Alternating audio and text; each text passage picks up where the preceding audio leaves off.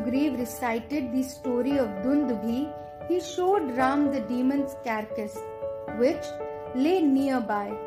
He then told Ram the truth about making Rishyamookha his hiding spot. He informed Ram that the famous sage Matang muni lived in the Rishyamookha mountain. When Bali had swung the battered body of Dundubhi from Kishkinda, it fell inside the ashram. The sage was enraged because he had built the ashram after years of worship and used to organize his yagnas here.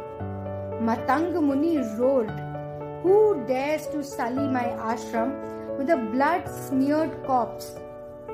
When no answer came, he sat down in deep meditation and discovered the name Bali.